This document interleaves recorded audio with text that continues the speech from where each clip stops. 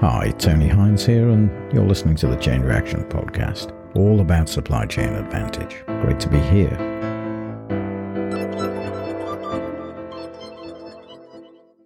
Well, today I want to explore the role of consultants, and I also want to see whether the proliferation of business schools around the globe has created more consultants than we need.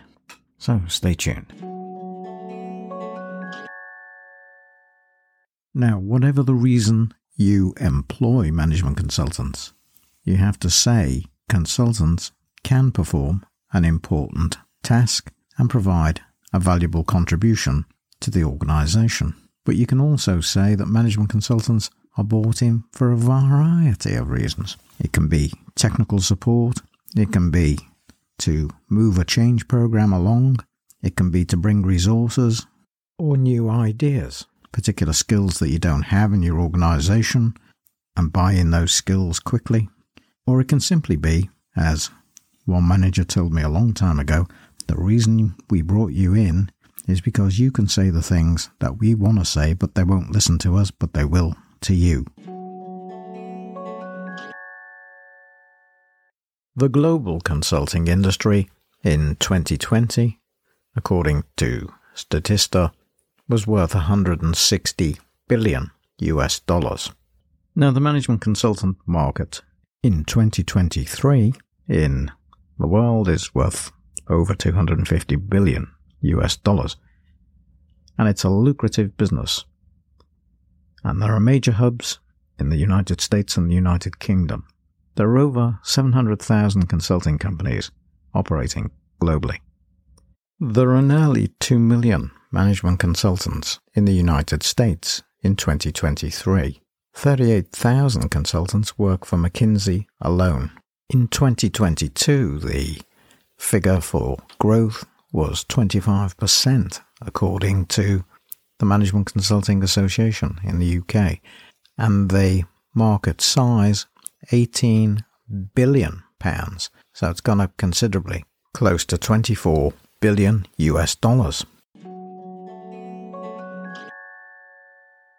According to the Management Consulting Association in the UK, there are some 63,000 professionals. And when we look at the percentages involved in particular service offerings, 10% in strategy, 13% in operations, 15% in finance and risk, people and change 10%, technology 28%, and other 24%. In Europe, it's about 19% in strategy, 21% in operations, 9% in finance and risk, 16% in people and change, 20% in technology, and 15% other.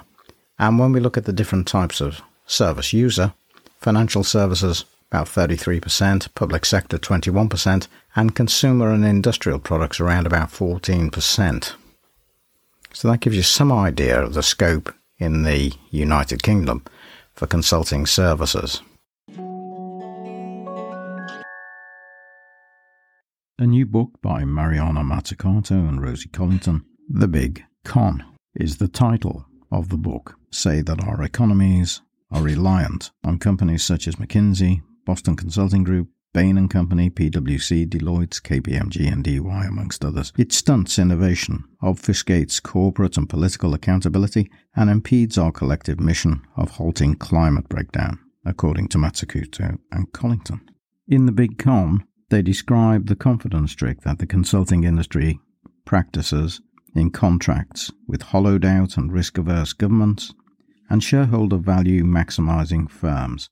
It increased from the 1980s and 1990s after reforms by both the neoliberal right and third-way progressives, and it thrives on the ills of modern capitalism, from financialisation and privatisation to the climate crisis. They say it's possible because of the unique power that big consultancies wield through extensive contracts and networks as advisors, legitimators, and outsourcers, and the illusion that they are objective sources of expertise and capacity. To make matters worse, our best and brightest graduates are often redirected away from public service into consulting. In all of these ways, the Big Con weakens our business, infantilizes our governments, and warps our economies. They debunk the idea that consultancies always add value to the economy. This book is well worth a read, and if you're in consultancy, I recommend it to you. Of course, it's only one side of the story, and we have to be careful not to suggest that all management consultancy is scurrilous activity. Much of it does add value for organisations in the public and private sector, and it can be an opportunity to learn about new techniques, new tools, new ways of doing things, and consultants do have a wealth of experience, no matter what you think about the claims by the book. The authors are clear to point out it would be foolish to blame consultancies for all the problems that advanced capitalism has created.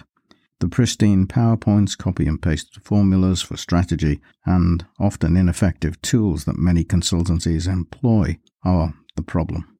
A Financial Times review of the book was done by Professor Diane Coyle. Diane Coyle says that the book, How the Consulting Industry Weakens Our Businesses, Infantilizes Our Governments and Warps Our Economies, which is the subtitle of the big con, encapsulates the charge sheet. And the focus is almost entirely on the UK, a pioneer of outsourcing by the public sector to private consultants. But these same issues do arise elsewhere. The blame is not pointed at the consultancies themselves, though.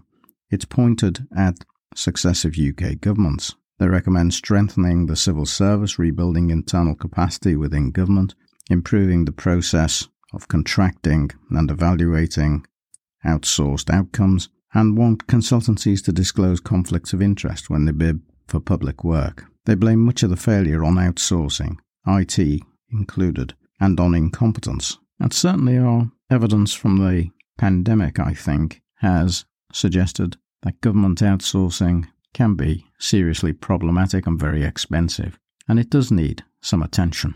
Now, one of the interesting facts that came out of the book, The Big Con, was that in 1979, when Margaret Thatcher came to power as Prime Minister, the UK government spent about $6 million on consultancy. But 11 years later, by 1990, they were spending 40 times that sum, about $240 million on consultancy a year.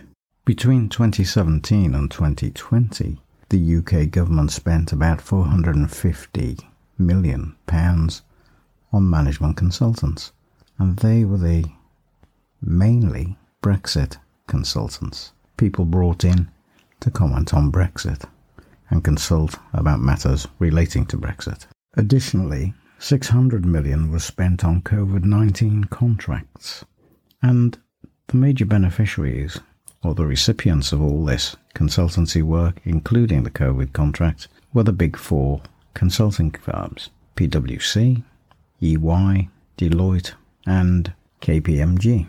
So more and more there's been more reliance on consultants since Margaret Thatcher's time in 1979. So over the past 40 years, the spend on management consultants has risen immensely. Now, of course, if you want to find out more about this particular topic, The Big Con, you'll need to go and read the book by Mariana Mazzucato, who's Professor of Economics at UCL, and Rosie Collington, who's a researcher at UCL. Now, one of the things that interests me particularly, having spent some time as a professor in a business school, is that I just wonder, as well as all the good things that we do in business schools to educate people, what damage we might do by training people, educating people about particular management tools that they then go on to use without any warning signs and health checks in the application when they become, perhaps in their career, a management consultant. And that's what we're talking about right now, here today. And I just think there is obviously a virtuous circle here, or should there be a vicious circle? I think it's a vicious circle, isn't it? Virtuous circle is doing good, but a vicious circle is one that spirals down, where people are taught the tools and techniques, and then they go off and apply them formulaically to a particular problem inside businesses, inside government, and perhaps give poor advice, inadequate advice, or just the wrong advice to people when they're supposed to be giving advice that improves things. Now, I say this with some inside knowledge because in my earlier career, I spent some time working for one of the big 4 accountancy firms as a consultant.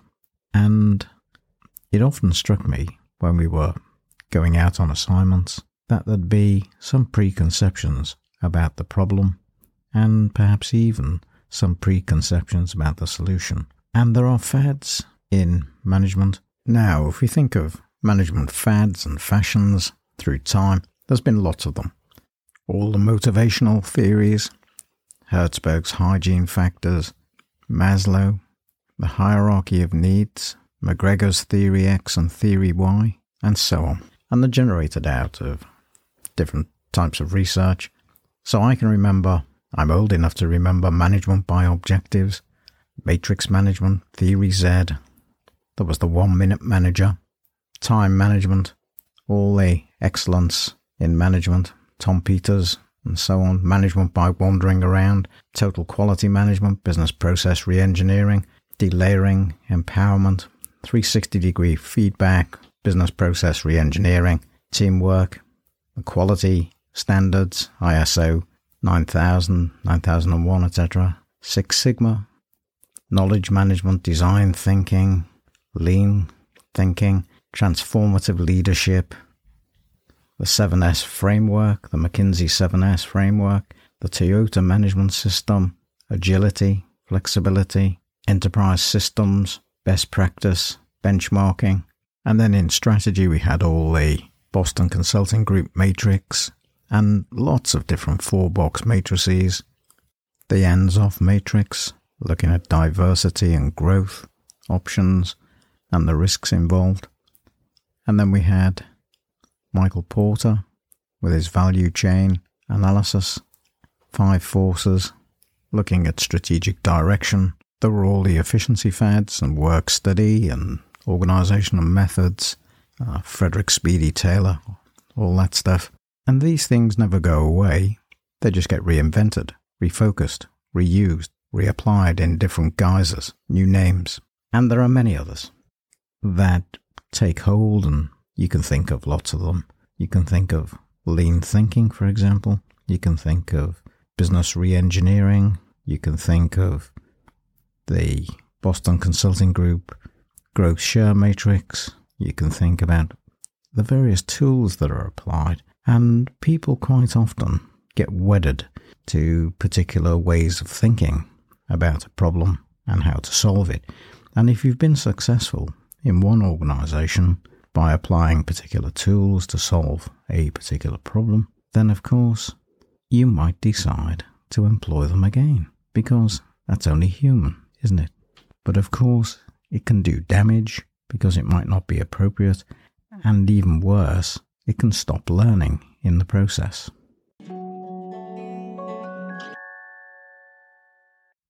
I can think back to the early days of working in business schools when the courses were made up of different discipline areas, and MBA programs would be some marketing, some finance, and it would all be capped off by strategy. And it was strategy that everybody wanted to do because they knew that strategy would get them a job with a management consulting firm.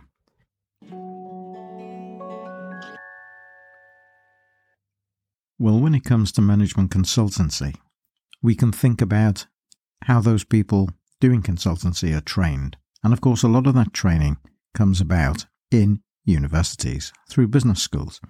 And anyone who's been to a business school, people listening to this maybe, or students listening to this, will know that when you go to business school, you do a number of modules, and you'll have strategy units in there, and you'll learn all about growth share matrix, Boston Consulting Group, the McKinsey 7S model, all types of different tools and techniques that can be used to try and understand business processes, business strategies, and business operations. And it's a toolkit, it's a tool bag. And generations of students have gone through business schools, all over the world, and they've picked up the tool bag. And often in the tool bag, they're not really told how sensitive those models are, how useful those models are in contemporary contexts, because there's just an assumption that you can use this one-size-fits-all toolkit to go out there and try to advise businesses about their strategic direction, their operations, and all kinds of different things.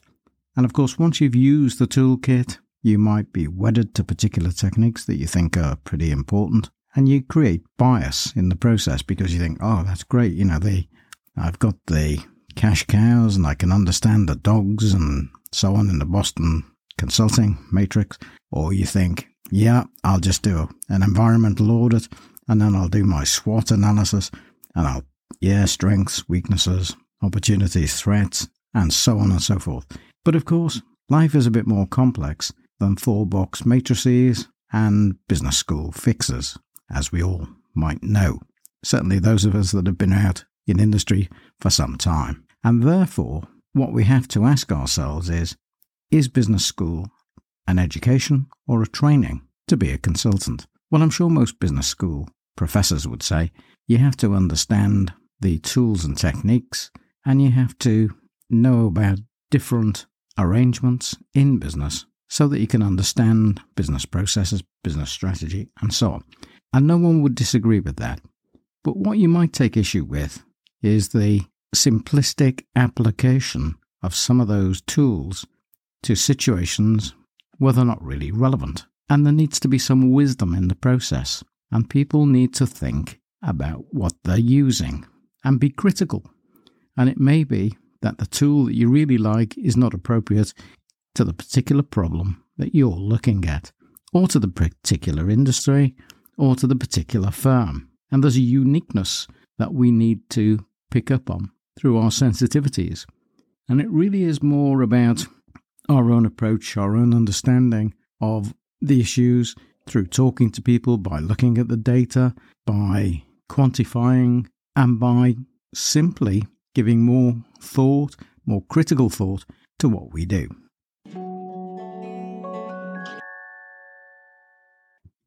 Now, a few years ago, I read a book called Confronting Managerialism, How the Business Elite and Their Schools Threw Our Lives Out of Balance, and it was by Robert R. Locke and J.C. Spender. And this is a very interesting book. It's published by Z Books, and it's well worth a read because it talks about the introduction of managerialism and business school education from 1920 to 1970, and the failure of management science and the US business school model. US managerialism and business schools failed to find their moral compass, managerialism and the decline of the US automobile industry, and of course managerialism, business schools, and the financial crisis. And I think it was probably stimulated by the failure of economics to address some of the issues in the financial crisis back in 2008. Probably came through that route. Although I haven't spoken to the author, so I don't know, but I'm just assuming this. No, it's not the first time that a thesis talking about how business schools influence thinking about management. It's a scathing critique. It shows how business managers, once well regarded as custodians of the economic engine, now seem more like robber barons of the 1880s. In effect, responsible management has given way to managerialism, and the elite caste of businessmen, disconnected from ethical considerations, call the shots. And this argument that's made essentially focuses on a narrative that traces the decline of the American business after World War II and concludes that socially responsible management is extinct.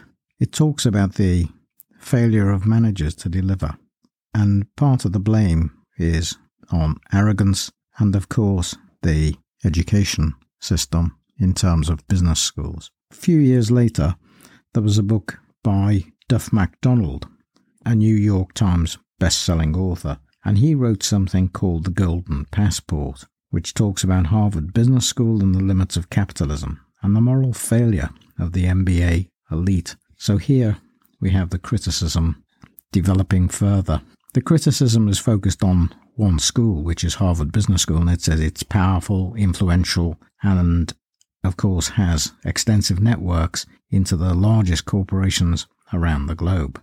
And of course, an army of consultants has been trained either at Harvard Business School or in the model that was developed by Harvard Business School about how to teach management. I'm going to read a brief passage from the introduction to the Golden Passport, and it says, if all you do at Harvard Business School for 2 years is spend 2 hours on every case and try to answer all the discussion questions, it's not going to change your life. For a whole semester, for example, the school is basically bought and paid for by consulting firms. You can't go to lunch without seeing someone from Bain, Boston Consulting Group, or McKinsey. It's not a bad thing to work in consulting or finance, but it's a terrible thing to tell 1,800 people who are purportedly the brightest minds of their generation that they have only 2 career choices. In fact, it's unconsciously unimaginative. So if clear evidence was needed that the purpose of the Harvard Business School education is to train people for consulting and for finance, there it is. So do we think that a business school education basically prepares people to be management consultants? Well, the answer is yes, it does. And if you don't become a management consultant straight after the MBA, the likelihood is you're going to move into finance in some capacity, and it may be that you return later to consultancy. So there is a supply chain, if you like, an education supply chain of consultants being developed along the same lines in business schools, not just at Harvard, but the influence of Harvard and the approach taken by Harvard is influential worldwide. I doubt if there are many business schools that don't use Harvard cases or other case studies to address business problems as part of the teaching program on MBA programs, because the model is well established and it has a track record, and even in the less prestigious schools, they will follow the model. Henry Mintzberg wrote a book called Managers, Not MBAs, and he made the point quite strongly that what we ought to be developing in a business school are managers, and it wasn't about the MBA per se. And in that book, he said there are many different ways to train managers, but they needed understanding of the practice. And I think that may be missing from the general business school model, because the practice comes through academic reading or case method, discussion groups, and not the doing.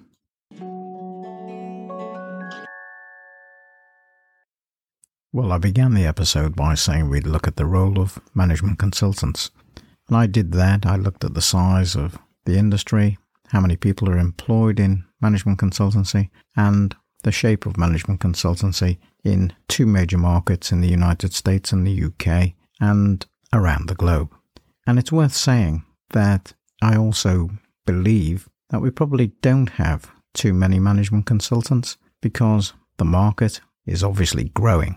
So demand is there. The question is whether demand ought to be there in the way it is presently. And some people think not. Some people think that we've taken away the responsibility to manage the firm and given it to management consultants. And it's worth giving that a thought before you press the button to invite people in. With regard to business schools, their role in the proliferation of management consultancy is pretty well embedded. And yes, business schools around the globe have shaped the nature of the industry as much as the industry itself has shaped what goes on in business schools. Well, that's it for this week. I hope you've enjoyed the episode. I'm Tony Hines. I'm signing off, and I'll see you next time. Bye for now.